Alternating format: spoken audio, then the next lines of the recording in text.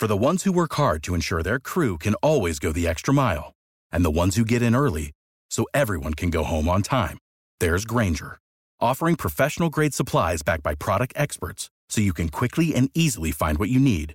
Plus, you can count on access to a committed team ready to go the extra mile for you. Call, click Grainger.com, or just stop by. Grainger, for the ones who get it done. Be going over to Talk Shoe and seeing if we can get into our back office, as it were. There's been a couple glitches lately with Talk Shoe. They've changed a couple things, and it really, frankly, is not real easy. It's not real user friendly. I'll get used to it, but anytime there's changes, you have to teach a whole new dog new tricks all over again. So that's kind of what goes on. Let's see what we can do here.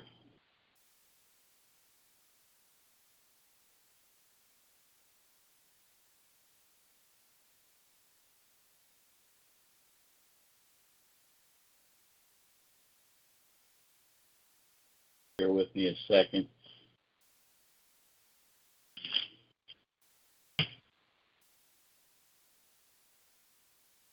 Okay, we've got a number of people already that have tuned into Talk Shoe.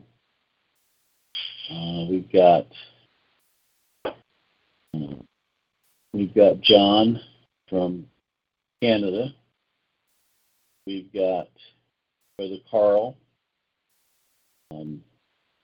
And we also hopefully will have. We have quite a few people that have joined us. Looks like we've got about 15 on Talk Shoe right now. I'm going to be looking for Brother Ed. Wow. Good group out tonight.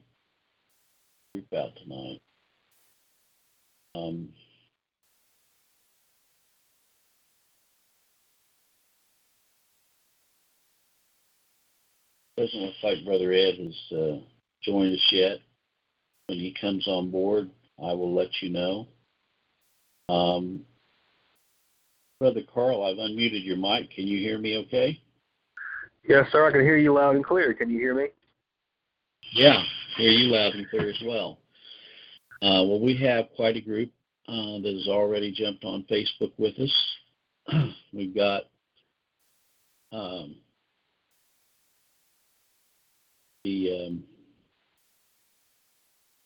the Ashley Kinney from Australia, and Ashley says that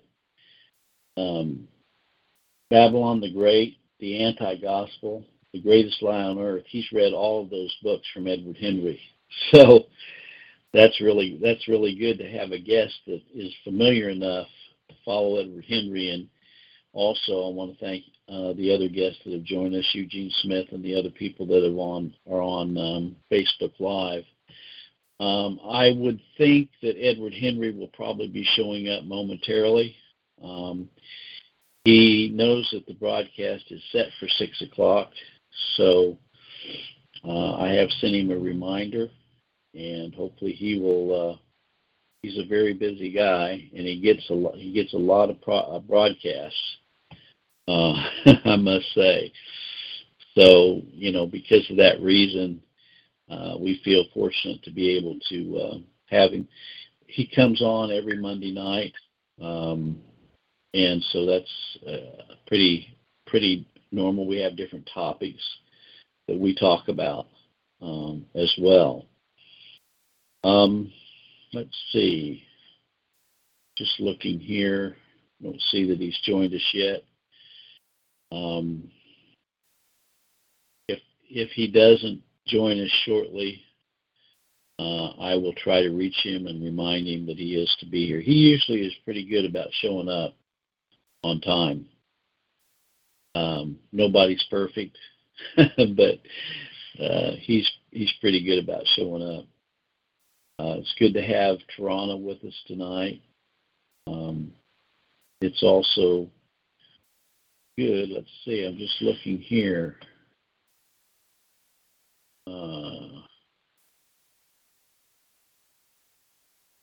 A lot of people have just jumped on. Go ahead. Yeah, before we get started, I just wanted to mention, I don't know how long I'll be with you guys tonight. I'm going to hang with you as long as I can. I'm off watch right now, but I have to be back up on watch at midnight. So. Okay. Okay, well, I appreciate you giving me the heads up. I'll try to open the question and answer board before we get too far into the broadcast. That way, if you can ask any questions that you have or make any comments that you might have earlier on. I'm glad you gave me the heads up on that. Yes, sir. I'll just tell everybody how I come to meet Edward Hendrie. I was at a home fellowship, several ministers, and one of the people there brought up the issue of flat earth, biblical cosmology, and Ed Hendrie's name came up in that. Welcome aboard, Mark Kennedy. And I was given a link to this book, one of my favorite books that he wrote, The Anti-Gospel, the Perversion of Christ's Grace Gospel. I didn't know anything about any of his other works at that time. And anyway, Walter Stickle did some research on Edward Hendrie and found these other books. And so that's how we came into, I met someone at a ministers' conference who brought up, a guy there named Richard brought up Edward Hendrie's name and then sent us a link to this anti-gospel, and the rest is pretty much history.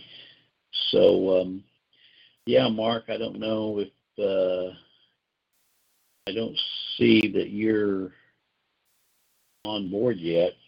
If you want to call in on board, you're welcome to do so, and I'll be prepared to unmute your mic for questions. I want to welcome Guy Green, who's also joined us tonight.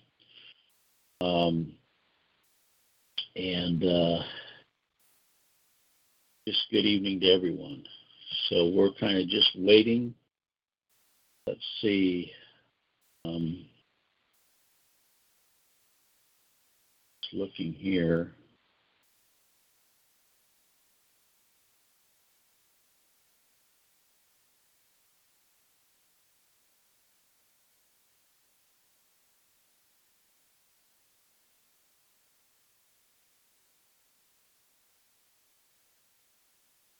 I'm going to email Edward and let him know we are live. We are a little early. He wasn't due to come on till 6 o'clock, but I'll kind of give him a heads up, and if he wants to jump on, he can.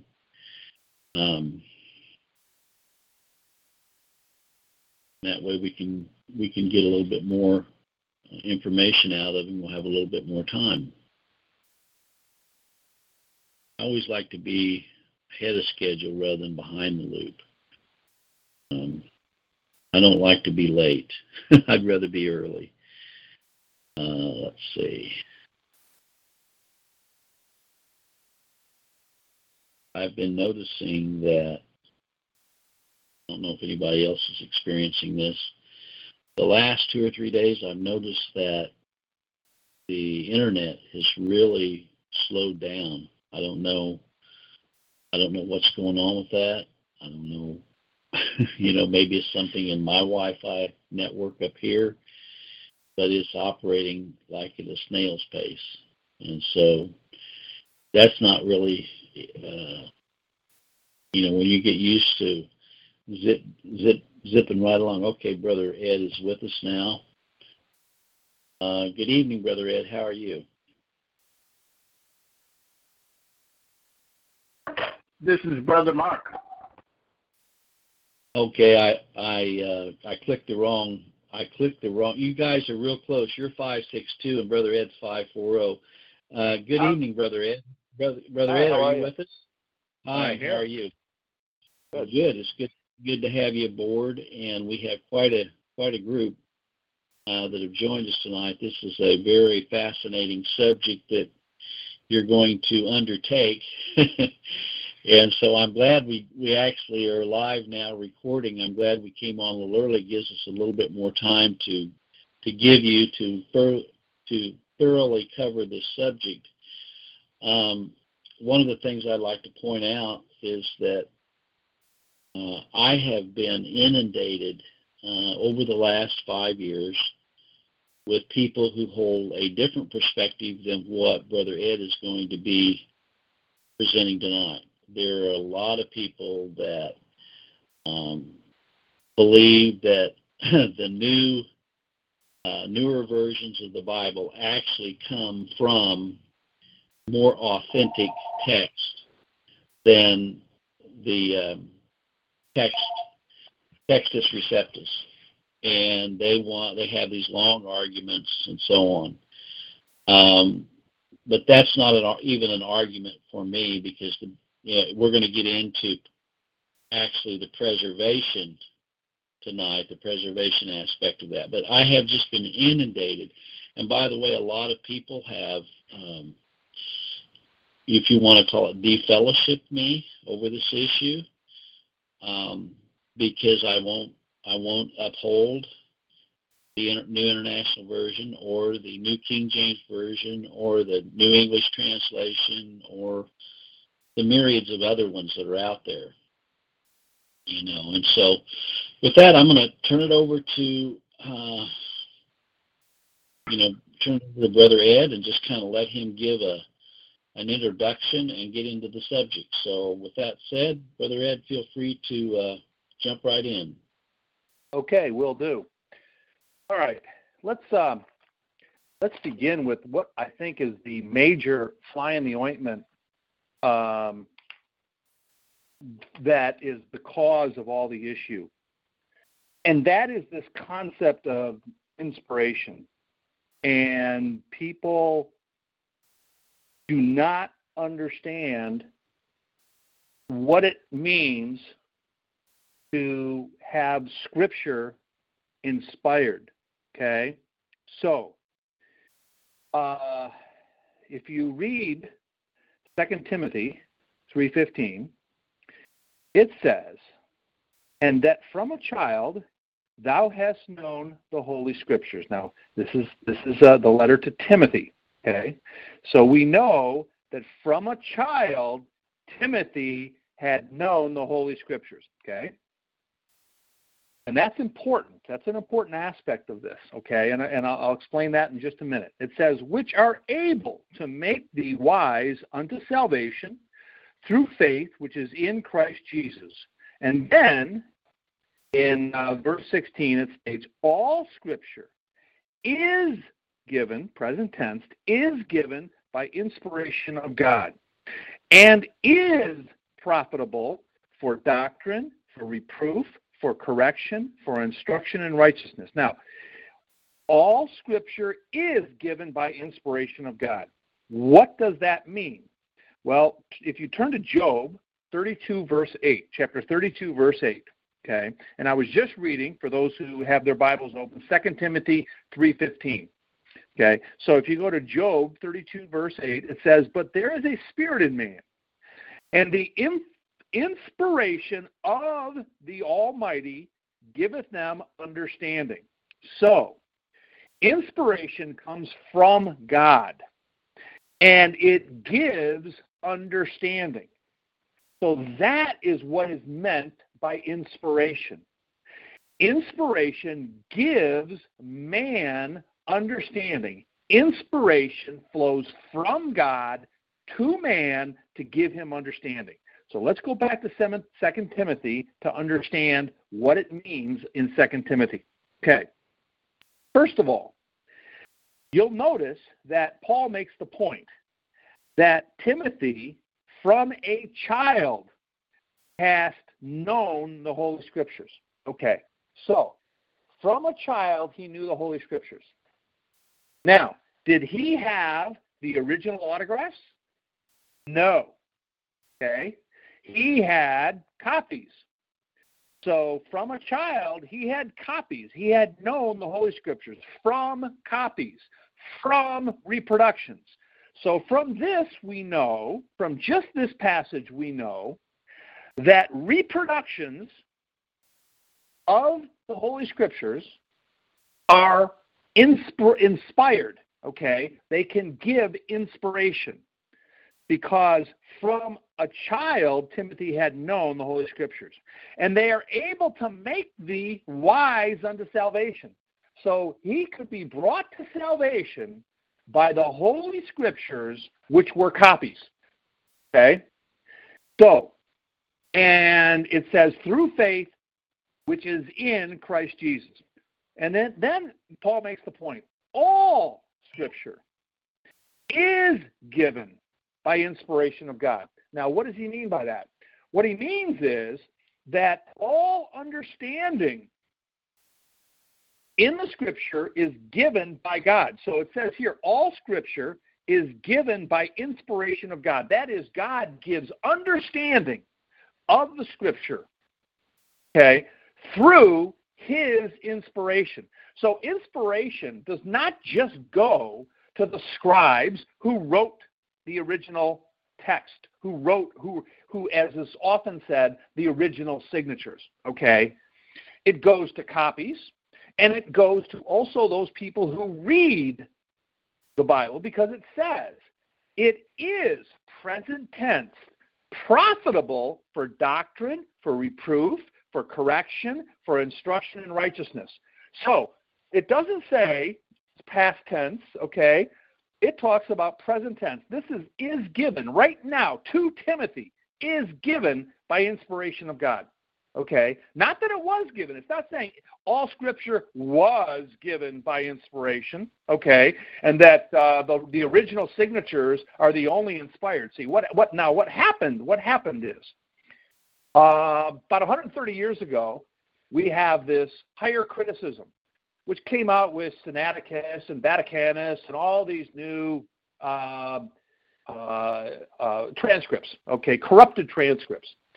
And we had a bunch of ignoramuses in the church, many of whom were unsaved, and decided to use man's wisdom in order to help God out a little bit. And in order to address this issue of all these different manuscripts, what they do is they came up with this concept of, well, the original writings were inspired by God. We know that. The original writings were inspired by God. And all we've got to do is figure out what those original writings are. And we have them today. We just got to figure out what they are. All right? Now, we have all these different transcripts, and then you have different camps now that broke up in different camps. You have the one camp with the Textus Receptus, which is the foundation for the King James, okay? And they say, okay, this is the text, okay, that was the original. And people would then quibble about this phrase and that phrase and so on and so forth. So then they would say, well, the original signatures were inspired, and that we take the position, and this is what Waite's position in his group. They take the position that it's the original signatures and only the original signatures, the original writings of the apostles, the original writings of the scribes that were inspired, and that the copies are not inspired, okay? You have to find out what the original writings are, because we have this whole mess of all these different transcripts. But if we got to the original writings, we would get to the inspiration, completely losing sight of the fact that God had promised to preserve his word, okay? You read Matthew 24:35, it says, heaven and earth shall pass away, but my word shall not pass away, okay? You read Psalms 12:6-7, the words of the Lord are pure words, as silver tried in a furnace of earth, purified 7 times. Thou shalt keep them, O Lord.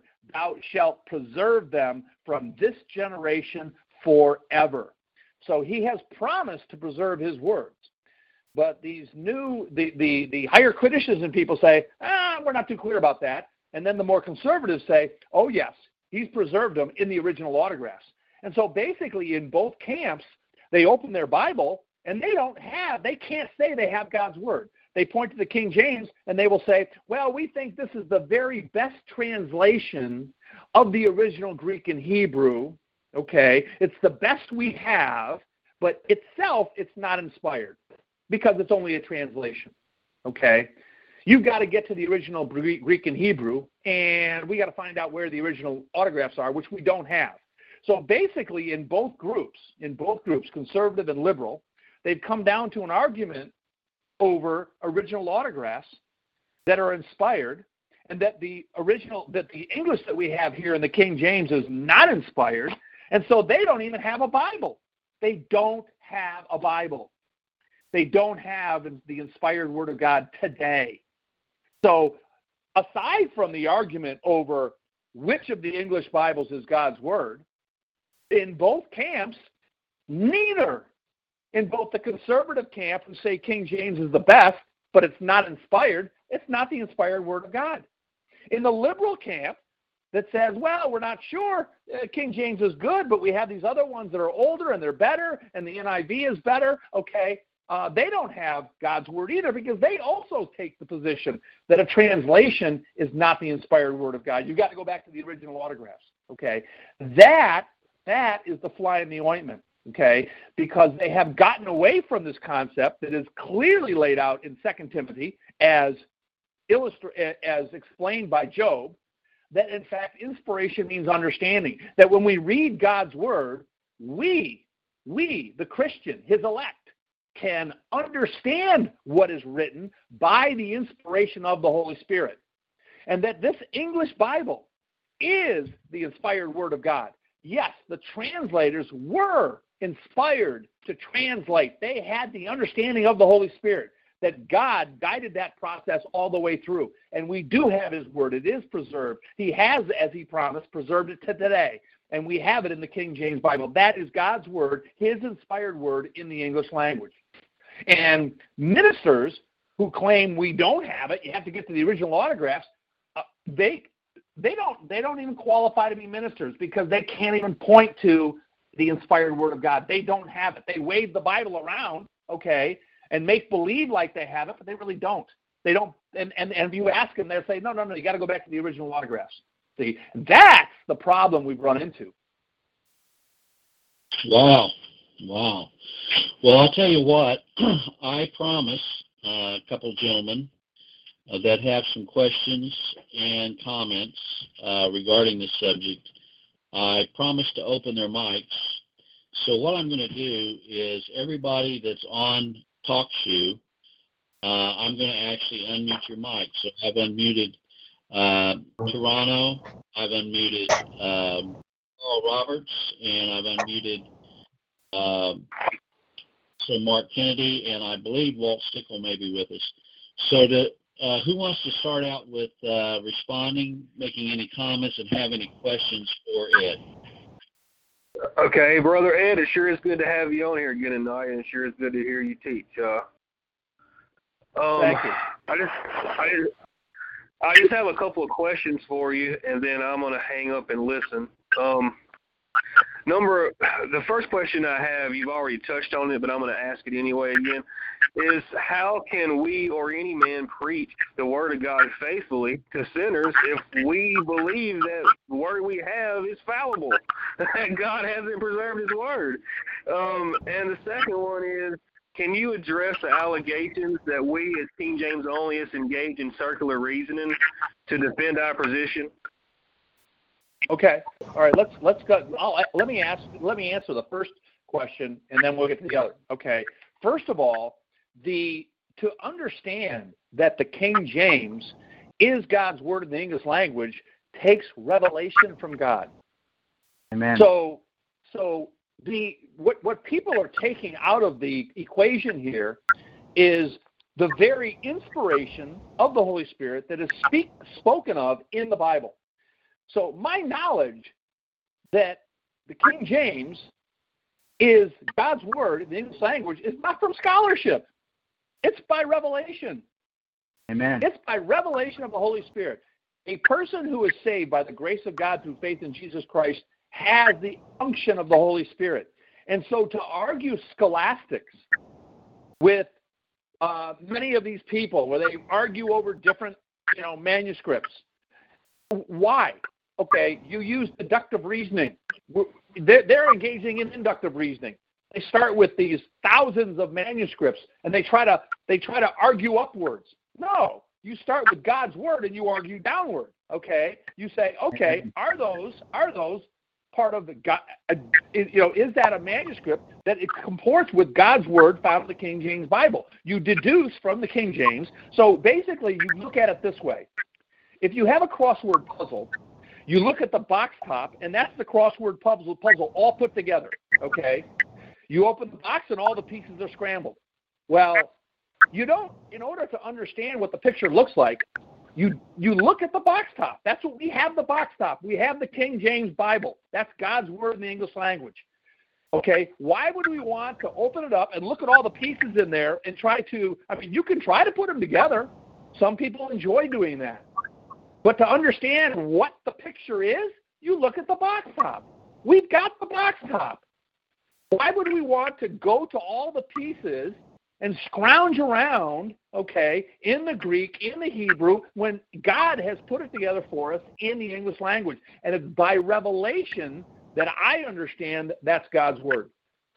Amen. See?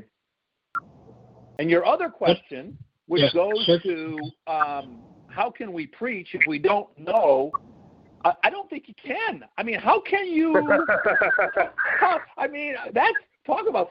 I mean, that's really building a house. Exactly. How can you say, hey, you in order to be saved, you must believe in Jesus. Jesus is the Word who became flesh. His Word is contained in the Bible, but we don't know if that's really His Word. What?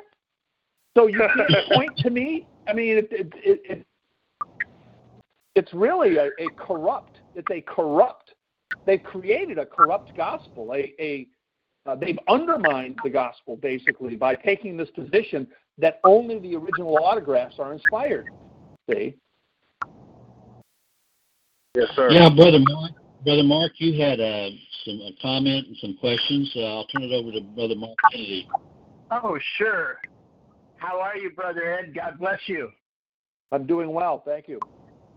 Wonderful, wonderful. I may be jumping ahead chronologically, but I was wondering when did the Bible Society start and what role did they play, if any, in all?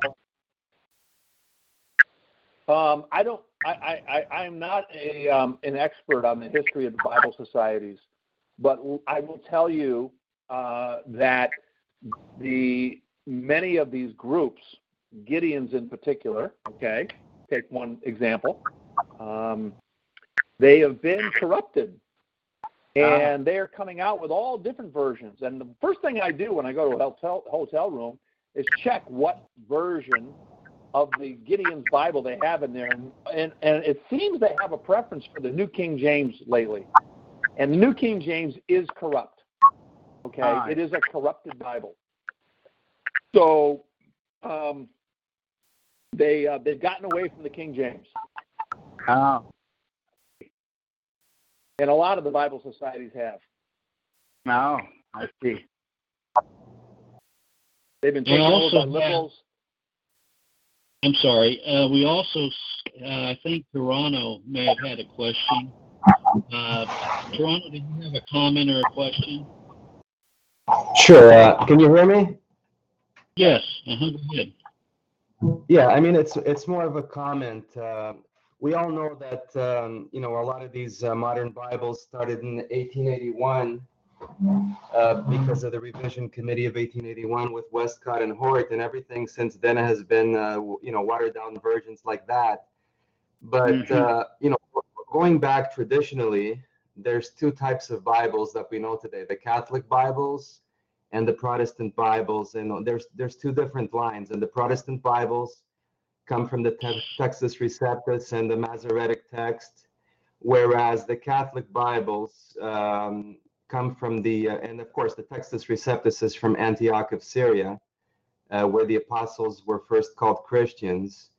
I believe it was when the apostles were first called Christians, and that's the Textus Receptus, whereas the Catholic Bibles go back all the way to Alexandria of Egypt, which is normally considered a place of non-spirituality. And basically, you have 5 manuscripts that don't match each other on very much, whereas the Textus Receptus, you have 5,000 or over 5,000 manuscripts that match each other practically to a T.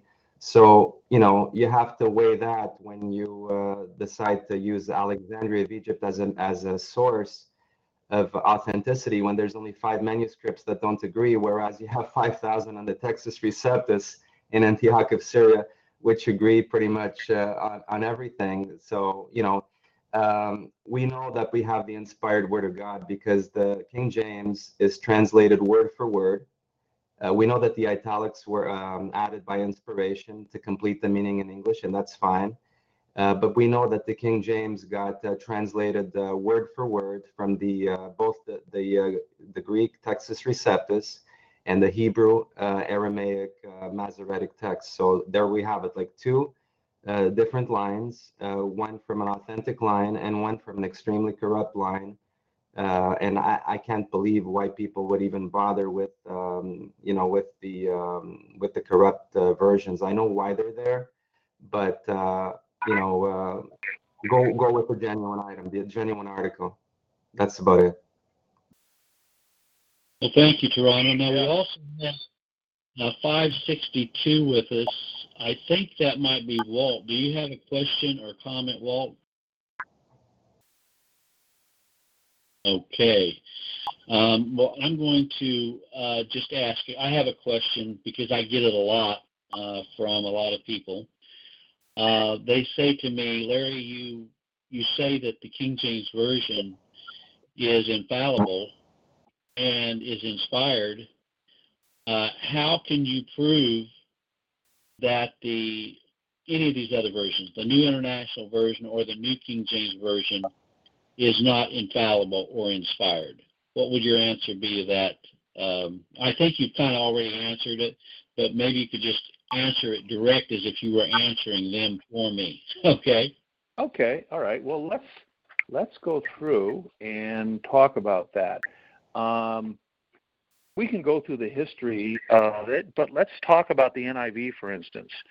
The NIV it is significantly different from the King James. First of all, I'm as a lawyer, let me explain to you what's going on with these new Bible versions, okay, like New King James, King James 21, all these things. They always try to market on King James, but you have the NIV as well, okay.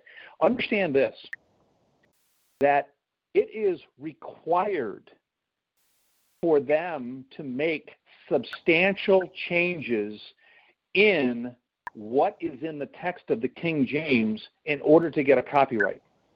Right. See, people don't understand that concept. See, if they came out with a Bible that matched very closely the King James, they could not get a copyright. In order to have a copyright, they have to say this is a new creation. This is an original work from men. See? And most people don't understand that concept. So they think that they're trying to be more faithful. Well, they're not. Because if they're going to be faithful, then they would use the formal equivalence, the method used in translation by the King James translators. And if they did that, even with the corrupt transcripts, they could not have it be substantially different. So what they use is a translation method called dynamic equivalence.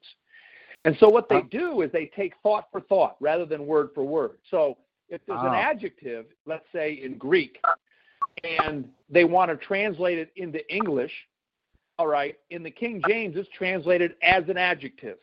If there's a noun, it's translated as a noun. If there's a verb, it's translated as a verb. Well, take the NIV, for example. They will take an entire sentence or several. They'll take the idea that's expressed and then restate that idea without regard to the actual Greek words that are used. Not without total regard, but they will give the sense, the flavor, if you will. It's more accurate to call them an interpretation rather than a translation, okay? And so their method, and they have to do this, by the way. They must. They are hamstrung by copyright laws to doing this, because in order to get a copyright, they have to maintain that it's a substantially different text from the King James. Of course, the King James is the basis that from which they are trying to distinguish themselves, so they must make changes. So in doing that, for example, they have come up with more than 6,653 English word changes in the New International Version. Okay? Wow. And those changes are required. They're required. Okay? In the New King James, for example, there are 2,000 word changes. They require those word changes, okay? Now, the NIV, by virtue of their dynamic equivalence, they have 64,098 fewer words in the NIV than you do in the AV. That's 10% less text than King James. So in their translation, using dynamic equivalent, now not only that, they start with corrupt transcripts from Vaticanus and Sinaiticus, which I don't know if we have time to even get into, but then when they start with that, and then by virtue of what they do, they have 10%, that's like 170 on a 1,700-page ordinary-sized Bible, they have 170 fewer pages. Okay? And so man does not live by bread alone, but by every word of God. Well, guess what? The NIV does not have every word of God. Amen. It does not. Okay? And there is a curse for tampering with God's word. Okay? If you read the book of Revelations, okay, 22, 18, and 19, it states, if any man shall add unto these things, God shall add unto him the plagues that are written in this book. And if any man shall take away from the words of the book of this prophecy, God shall take away his part out of the book of life and out of the holy city and from the things which are written in this book. Okay? So we have a very real curse against those who would tamper with God's word. Now, just as an example of some of the things that the NIV has done. For example, and if people have an NIV, they can read along with me. All right. So, how about this? Matthew. They can turn to Matthew. And by the way, you'll notice that the NIV, the way it's written, it's paragraph style. It's not verse by verse. But the King James is laid out verse by verse. See, it's not that way in the NIV. In the NIV, they use paragraph style. Why? Well, because they have removed whole passages. And in order to conceal that, then they have to hide the fact that there are passages missing. So, for example, if you turn to Matthew 17:21, chapter 17, verse 21, they completely remove that verse. It's gone. So if you're reading in Matthew and you get to verse 20, it jumps to 22. 17:21 is gone. And what does that verse say? Howbeit this kind goeth out not but by prayer and fasting. Talking about devil possession. Okay. Matthew 18:11. Chapter 18, verse 11. That's completely removed. Okay. And what is that passage? For the Son of Man is come to save that which was lost. Completely gone. Okay. How about Matthew 23:14? Completely missing. And what is that? That's, of course, the curse on the scribes and the Pharisees. Woe unto you, scribes and Pharisees, hypocrites, for you devour widows' houses, and for a pretense make long prayer. Therefore ye shall receive the greater damnation, for the Son of Man is come to save that which was lost. Isn't that interesting? Gone. Wow. Mark 7:16, chapter 7, verse 16. Mark chapter 9, verse 44. So And there are Mark chapter 16, 9 through 20, all 12 verses, okay? And I believe they put them in brackets. I think they bracket them with a footnote saying that the most reliable early manuscripts and other ancient witnesses do not have Mark 9 through 20, okay? Wow. So they bracket it and basically say, don't bother with these because we don't think this is part of God's word. But they still leave it in. It's there. Okay, they're there, but they call into question the authenticity. Okay. 1 John 5:7. Okay, completely gone. And what they do, by the way, is in the NIV, they fiddle around with the verse numbers. So they put some verse. They try to hide the fact they took that out. So if you go to 1 John 5:7 and you compare that to the King James, you'll see what they've done. They pulled a little finagling. They borrowed some verses so you can't tell that they took it out.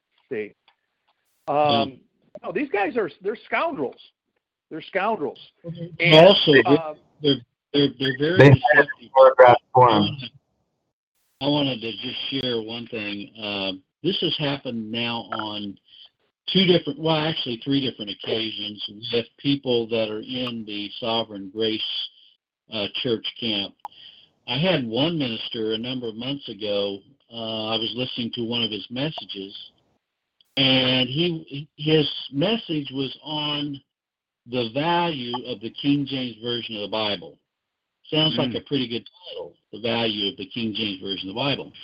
But as he got into the message, I discovered that he wasn't reinforcing the value of the King James Version of the Bible. He was actually attacking the King James Version of the Bible. He made statements in his message from his pulpit. We all know, and anytime somebody makes a statement like that, look out, we all know. But he said, we all know that we cannot consider the King James Version of the Bible to be infallible. We all know that because, here was his justification, because of the translators. We all know that the translators were not inspired. So we have, kind of like Brother Ed was saying regarding the fundamentalists, our faith has to rest in the original manuscripts alone. Amen. Now, I've heard three different Sovereign Grace people set forth that presupposition. I also had a minister in the Sovereign Grace who has a doctor's degree in Hebrew and a doctor's degree in Greek state that you can better understand the Word of God by understanding the original manuscripts. You can understand it better than just relying on the King James Version. So it's very deceptive. They're saying they are upholding the King James Version, but at the same time, very duplicitous and then attacking it. Yes. Yeah. Well, that's the method used by Dr. Waite, D.A. Waite, who he was the big Greek scholar that all the fundamentalists broke out to defend the King James. Well, he really was undermining the authority of the King James. He was basically saying, well, this is the best we can do. This is really the most authoritative. But he said it's not the inspired Word of God. It's the best translation we have. And the Textus Receptus is the best we have of the original autographs, see. Only the original autographs were inspired. You know, I read it in the last 2 weeks, and we're going to open up the mics again. But yes, Walt, go ahead. Larry? Yes, we can hear you. Hello, Larry. I yes, just wanted to add quick. It's nice to hear Ed on here. Yeah. Oh, anyway, hi. I just wanted to add because. Yeah. This is Mike. Go ahead. Yeah, I'm sorry, buddy, but this was always Ed. I always made the excuse for myself that I couldn't understand the these and thous. But the reason you should discount the NIV just as soon as you come upon it is, guess who was in charge of that committee?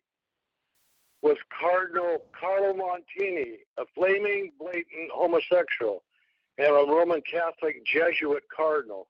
Anyway, he died back in 2012. I just wanted to add that to you. I didn't know if you were aware of that, because that, to me, would cause any Christian to just step away from it, And that's all I'll say. Anyway, I just wanted Martini to add was involved in that. And, yeah. He was the head of the committee. Anyway. Okay. Yeah.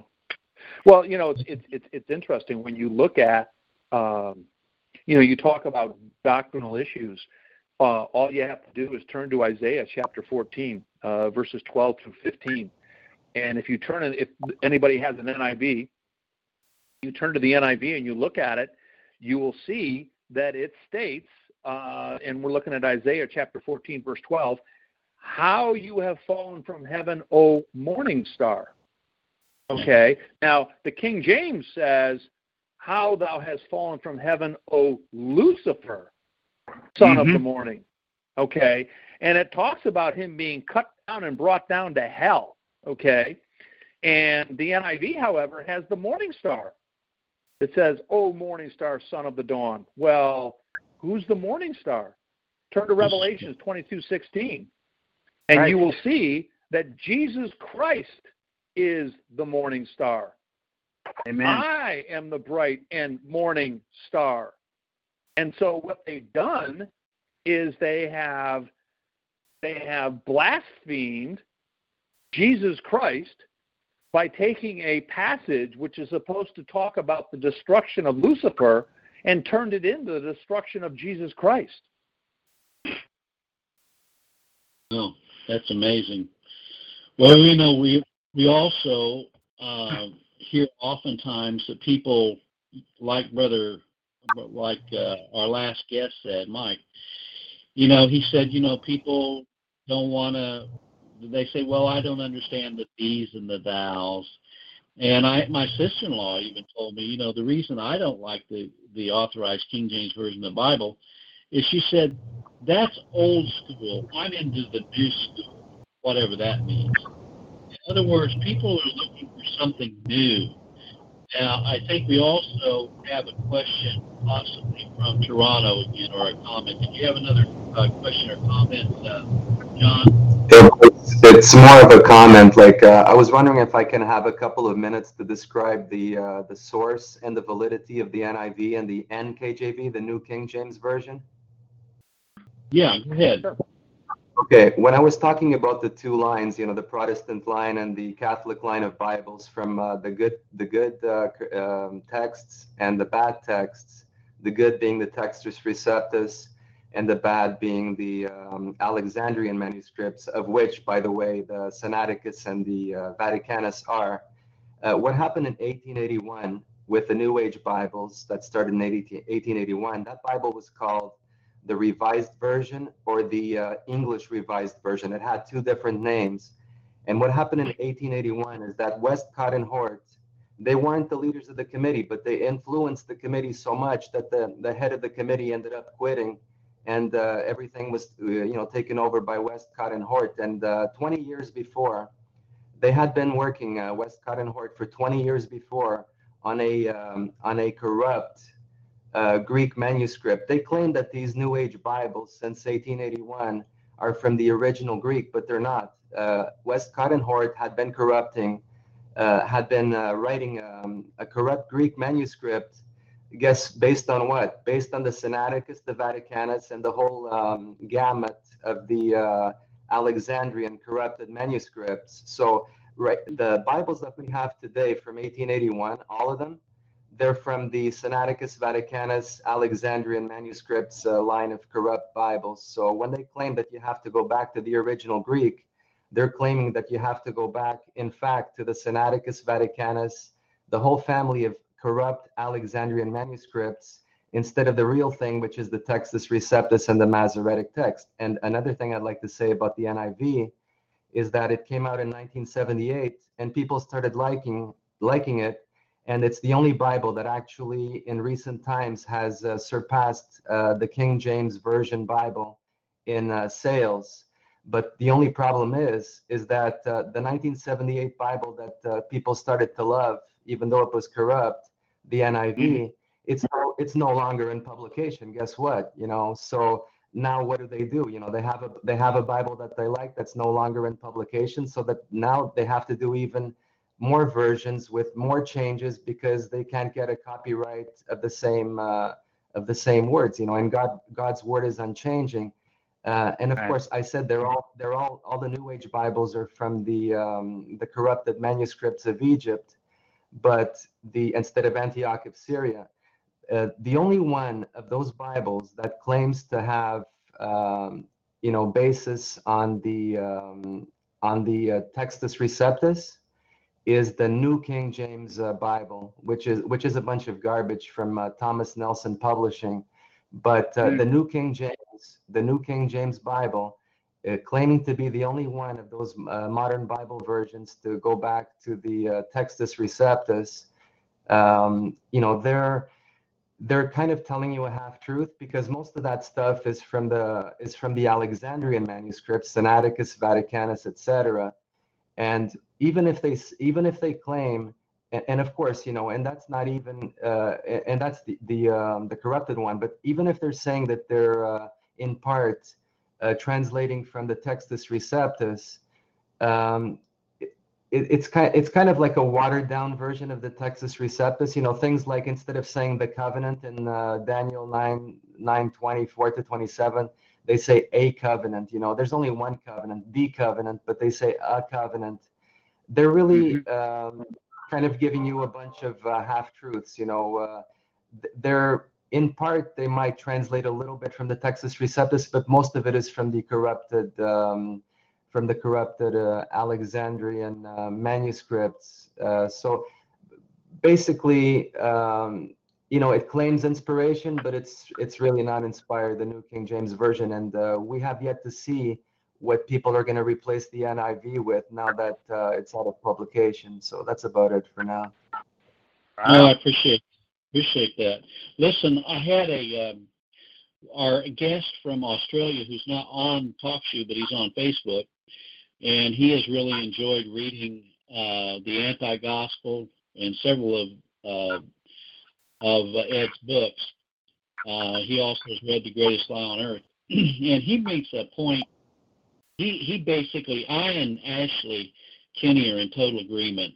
To me, the real issue is not these other corrupted texts, which they are. We know that the Alexandrian text, and we know that if something is found in a waste can and taken from Vatican somewhere, I'm not interested in it.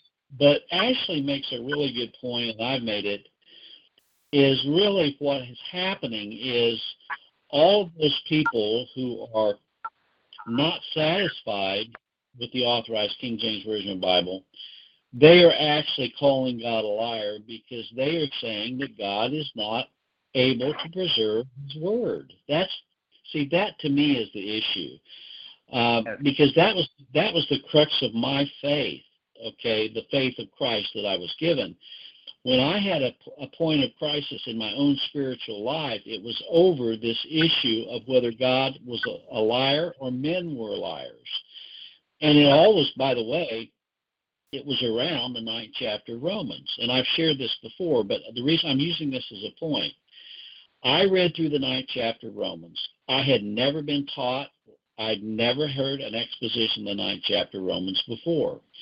And when it got to the point that it says that, that Rebecca had twins in her womb, and before they were even born, not having done any good or evil, that the purpose of God, according to election, might stand. Jacob have I loved, Esau have I hated.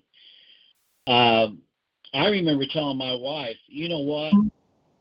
That is totally in conflict with everything that I've been taught. And everybody tries to explain that away and say it doesn't say that. It means something different. You have to go back to the original Greek and all this.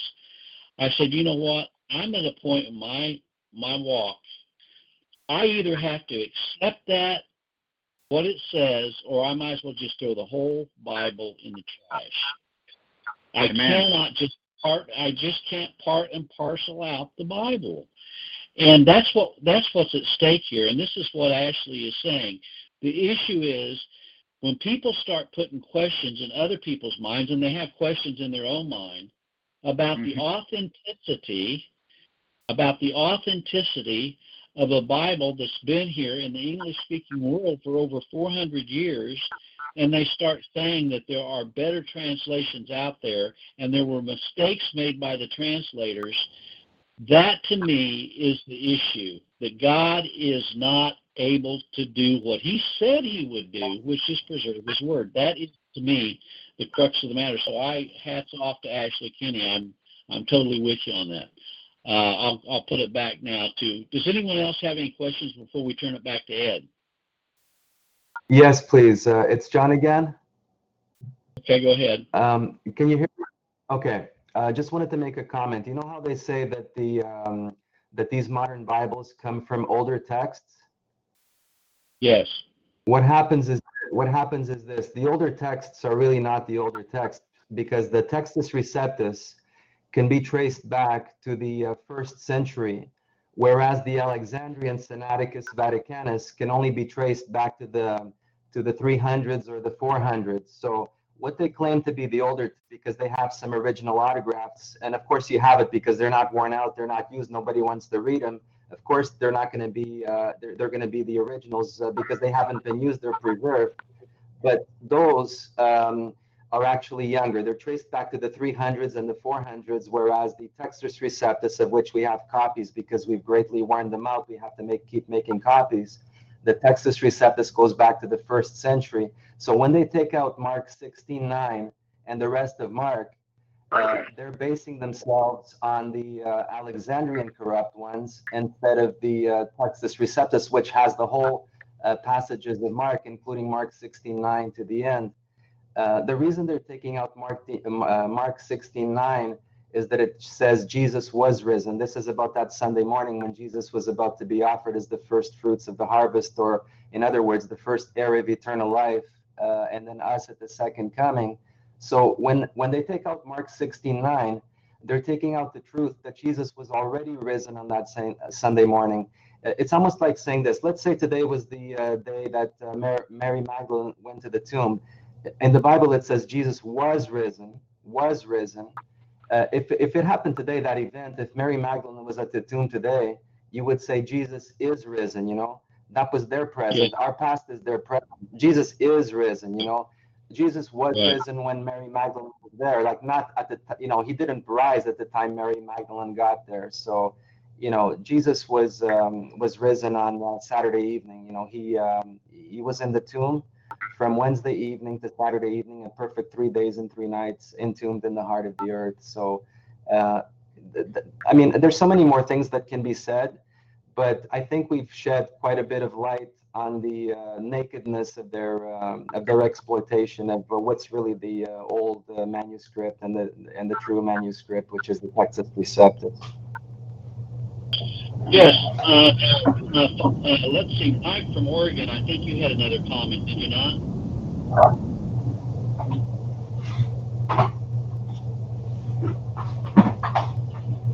Oh, maybe that was that you, Carl? Somebody's waving at me. I can't. Well, somebody's trying to talk. You're breaking up. I'm sorry. Somebody's breaking up. So I can't hear you. 526 area code. I see you're trying to say something, but it's not coming through. Can everyone else hear me? Yes, I can. Okay. I hear you, okay, good. One other question that I had for Brother Ed, and it's coming from other people on Facebook, have actually brought this to the fore as well. the real issue here is validation. I'll give you an example. In the last couple of weeks, we heard a message by a gentleman who was using the Authorized King James Version of the Bible to prove biblical cosmology. But in the middle of his talking about biblical cosmology and alluding to it, and also he was talking about other things like Nicolaitans and different things. In the middle of it, he put questions in everybody's minds, maybe not everybody's minds, but in a lot of people's minds, about whether he actually even believed what he was using to validate what he was setting forth. And this kind of goes back to what Ed was saying earlier. If someone said, I've heard, how many of us have heard this? I believe the whole Bible from Genesis to Revelation. And you know, in fact, there's no way they do, because most of the people that I've run into that make that statement are Arminians. They don't believe in election and predestination. They don't believe in the final perseverance of the saints. They don't believe in total depravity. They don't believe in the doctrine of original sin. They certainly don't believe in particular redemption. But yet they'll say, I believe the Bible from Genesis to Revelation. The reason that it's so important when these ministers from these cemeteries get up and make their proclamations about the Bible, and then they're so duplicitous, right? On one side they say one thing, and then they turn right around and say, however, we need to have the original text. We need to go back. We need to respect scholars. Now, Brother Ed made a good point, because I hear this all the time, and I want Ed to touch on this because he sent me some information on this and was really good. How many times do we hear people say, well, Strong's Concordance number 263841 says this word means that? Why don't you just touch, Ed, a little bit on Strong's Concordance and the problems with trying to use that as a validation? Yeah, Strong, he was a heathen. He was on the American committee that worked on the Revised Version. Okay, and so his definitions come from Greek heathenism. So that's his background, and so he has the heathen culture throughout his dictionary. Now, it's fine to use Strong's as a concordance, but I would not rely on his definitions. His definitions are very much corrupt. And I don't have examples. I didn't anticipate the question on Strong, so I don't have examples of that. But there are many instances where he's watered down the true meaning of the word. See, the King James has a built-in dictionary. You don't need a Greek or a Hebrew dictionary. God masterfully wrote that Bible so that you can understand what is said in that Bible through parallelism. He parallels one passage with another. And if you read carefully, you will come to understand what he means. For example, he makes the statement that you should love one another. Well, what does that mean? What does the word love mean? Well, then he explains what he means. That is, you treat another person the way you would want to be treated. Basically, love is an action. It's what you do towards somebody. It's how you act towards them. And then he gives examples. So he explains the concept of love. And instead of this idea people have of this romantic love, which is an infatuation, a warm, fuzzy feeling for somebody that Hollywood promotes, okay? Love is not that. You're supposed to love your enemies. God doesn't say you should have a warm, fuzzy feeling towards your enemies. No. You treat them the way you would want to be treated, even though they are your enemies. You don't have to like it. You be obedient to Christ. See? And we got a comment from Andrew Brown from Wichita. He's on Facebook. and he says that he knew D.A. Waite for years, and he said that D.A. Waite used the Cambridge 1769 text, and he called his Bible the Defined King James Bible, and so it was very deceitful to people, because what he was trying to do is he was using one text to define another. Now, Ivor Thomas from the United Kingdom says that the Greek interlinear, Westcott and Hort, is the same text that the Jehovah's Witnesses use. Okay? Now, I haven't got into all of that, but I'm sure that Ivor knows. He's done a lot of study in this area. But back to my question about, because it seems like I've noticed this, and maybe you can address this too for us, Ed. And by the way, I want everybody to know on TalkShoe that your mics are unmuted. I did mute Canada's mic because we were getting a lot of background noise on that. But if you have any other comments, Canada, just wave at me and I'll open up your mic. But we have Carl, and we also have Mark, and we also have Mike. So you guys, all your mics are unmuted if you have any comments or questions. But one of the things I've noticed is when you bring up the issue, because tonight our topic is God's preservation of the King James Version of the Bible. We've talked about all these other versions. The question is, by God and Christ, both, by their own definitions, they have stated in the Old Testament and the New Testament that they have preserved His Word.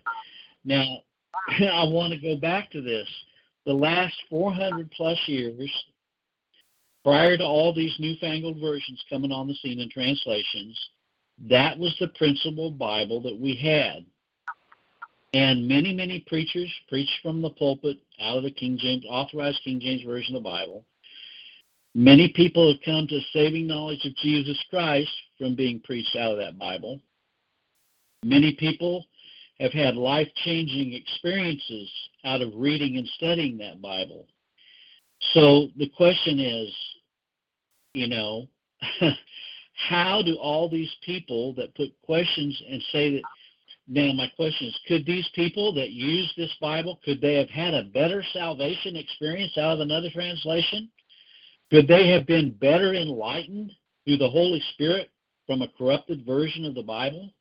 Could they have been more, could they have more excelled in their Christian life by not having read the King James Version of the Bible? I mean, I think the answer is pretty obvious. I mean, what these people are doing is they're putting questions on all these people who have stood by and stood up and benefited from the Authorized King James Version of the Bible. Am I overstating my case, Ed? No, that's a very good point. And I'm going to segue into that with these new versions make the point that they're more readable. Okay.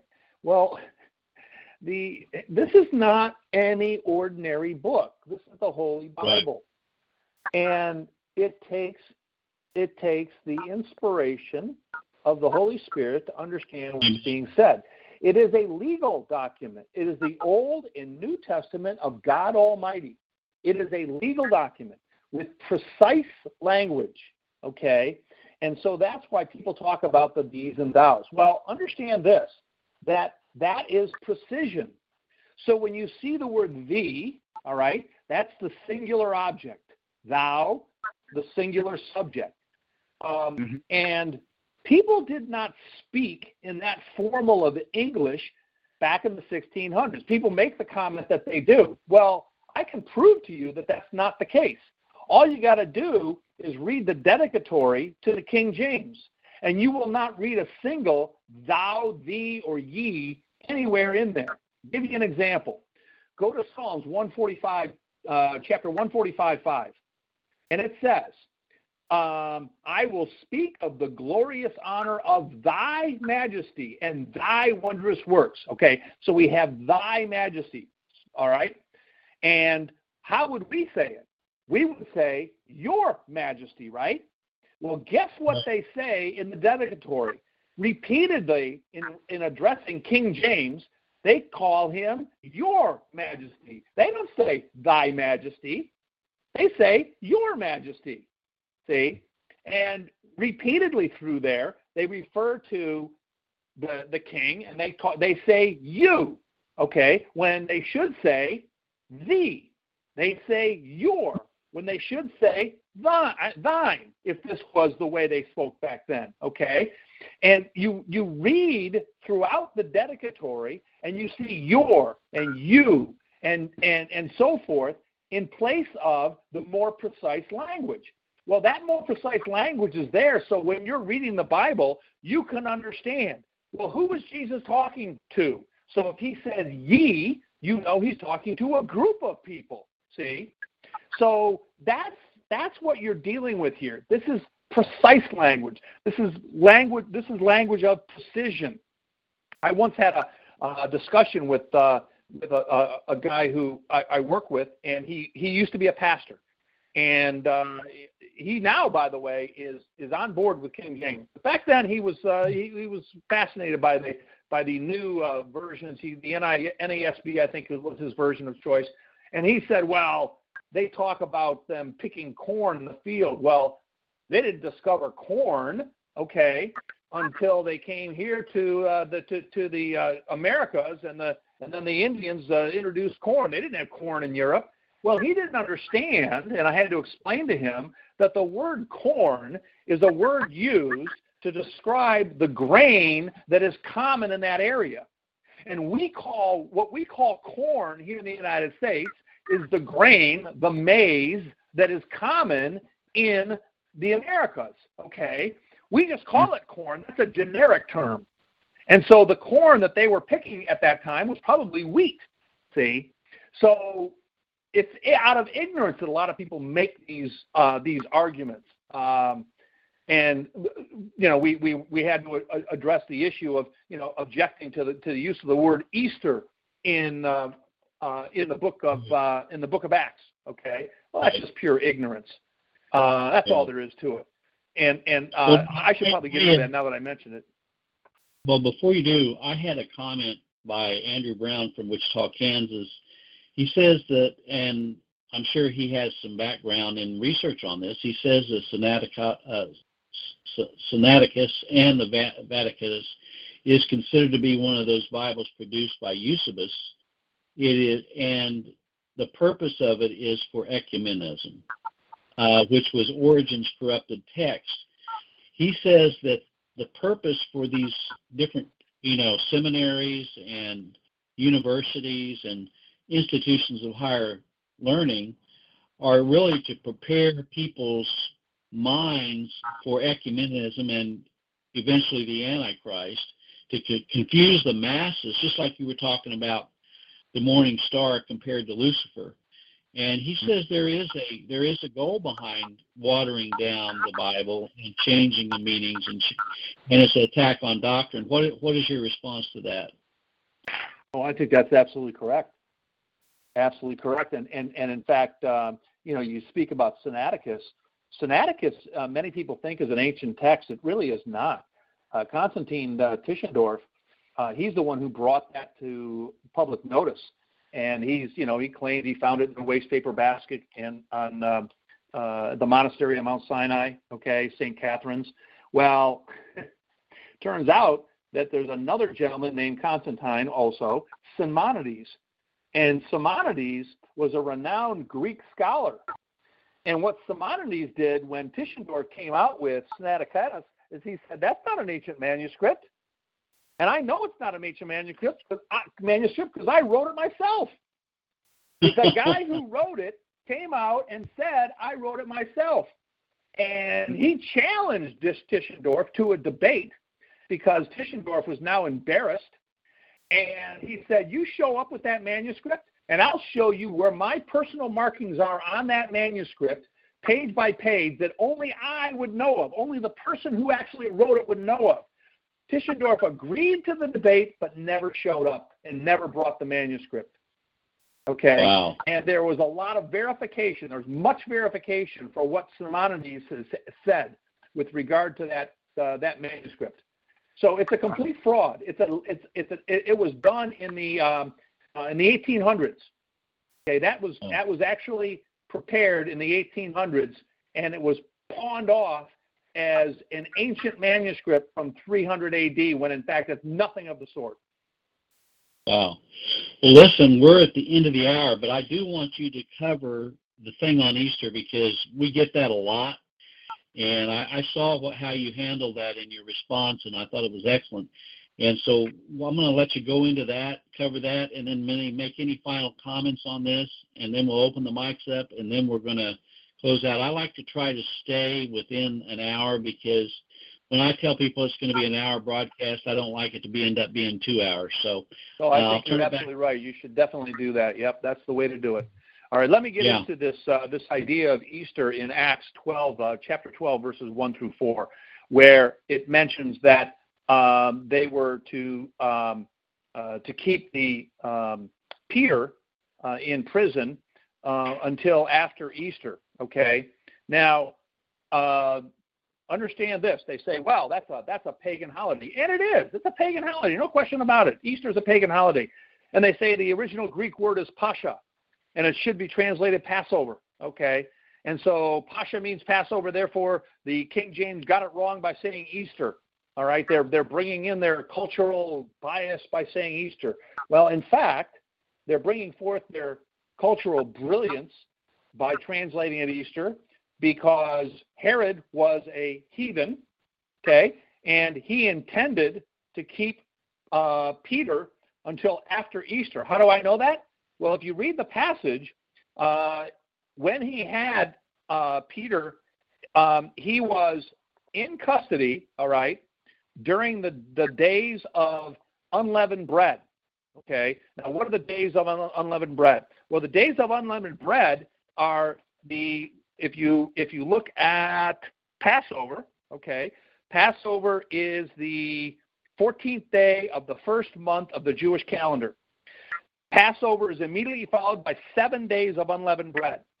Okay, now because Passover is memorialized with unleavened bread, it and the 7 days that follow it are both referred to as the Feast of Unleavened Bread. So Peter was in custody during the Feast of Unleavened Bread, which means it was after Passover. So it couldn't mean that Herod intended to keep him in prison until after Passover, because Passover had already taken place a few days earlier. It has to mean Easter, which is after Passover, the heathen holiday celebrated by Herod. That's what he intended, and that's what is meant by that passage. The King James is absolutely correct, and every single one of these other corrupt Bibles, like the New King James, which translates as Passover, is wrong. Pascha means all Easter and Passover. It can be translated both ways. It's not the King James translators understood their languages, and they understood how to translate and why that should be Easter and not Passover. In fact, I personally, by the way, when D.A. Waite was alive, I personally called him on the phone and discussed this with him. And on that point, he was correct. Okay? And so he also made the point that Pascha can be translated both as Passover and Easter, and in this context, it's correctly translated as Easter. Wow, that's good. Well, listen, we've had a lot of questions, a lot of comments. I even had a question from one party saying that there was a attack upon the seed of Christ, saying it was descendants, which was a promotion of Zionism. I hadn't heard that one, but I'm sure there are many attacks on the doctrinal issues, not only regarding the virgin birth, on the resurrection, on particular redemption. There's so many, especially in the New International Version. But anyway, does anyone else have any final? I'm going to unmute Toronto's mic one more time. And so I've unmuted everyone's mics. Does anyone, Carl, John, Yes, Larry. Mike? Go ahead, John. Thanks, Larry. I'll take about a minute or so to express 3 points which I think are important in sewing this up. We were talking about the language of the King James, which people think is archaic, with the D's and the thous, even though the D's are the singular you, and the your is the plural you. The language of the King James, in contrast to the letter of the translators. See, people try to confuse the issue by telling you that the King James is too old and it's Shakespearean, but the King James is not Shakespearean. Shakespeare, lived in the 1500s, whereas the King James comes from the High English, spoken until about the year 1300.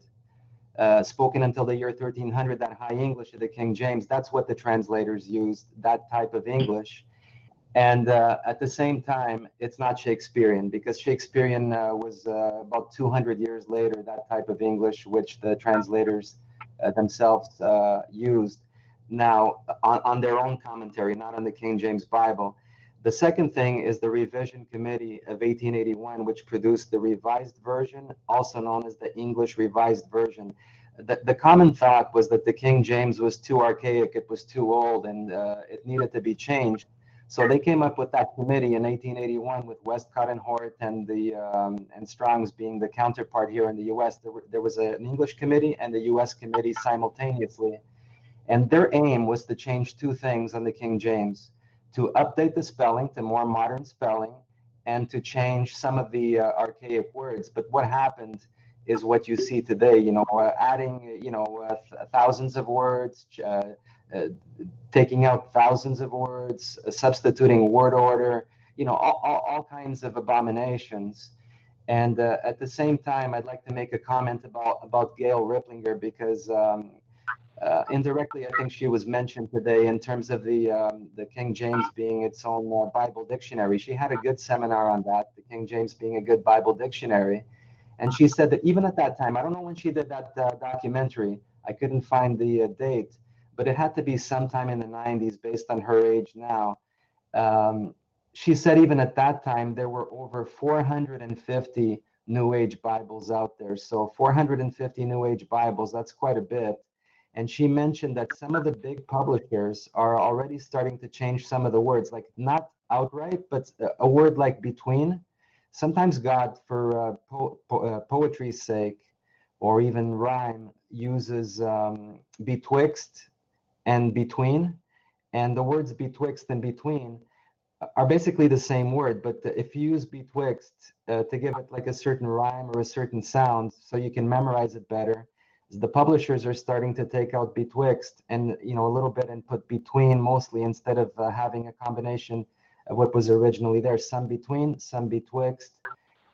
So in other words, like, the revision committee was supposed to do a couple of little updates, but Westcott and Hort had such influence that it got corrupted so much that the King James still stands, in the traditional line of the Tyndale, Geneva Bible, Coverdale Bible. I think there's another main one in between there, but so the King James 1611. Which is the original one that we have from the King's publisher. I forget what the name was of the King's publisher at that time.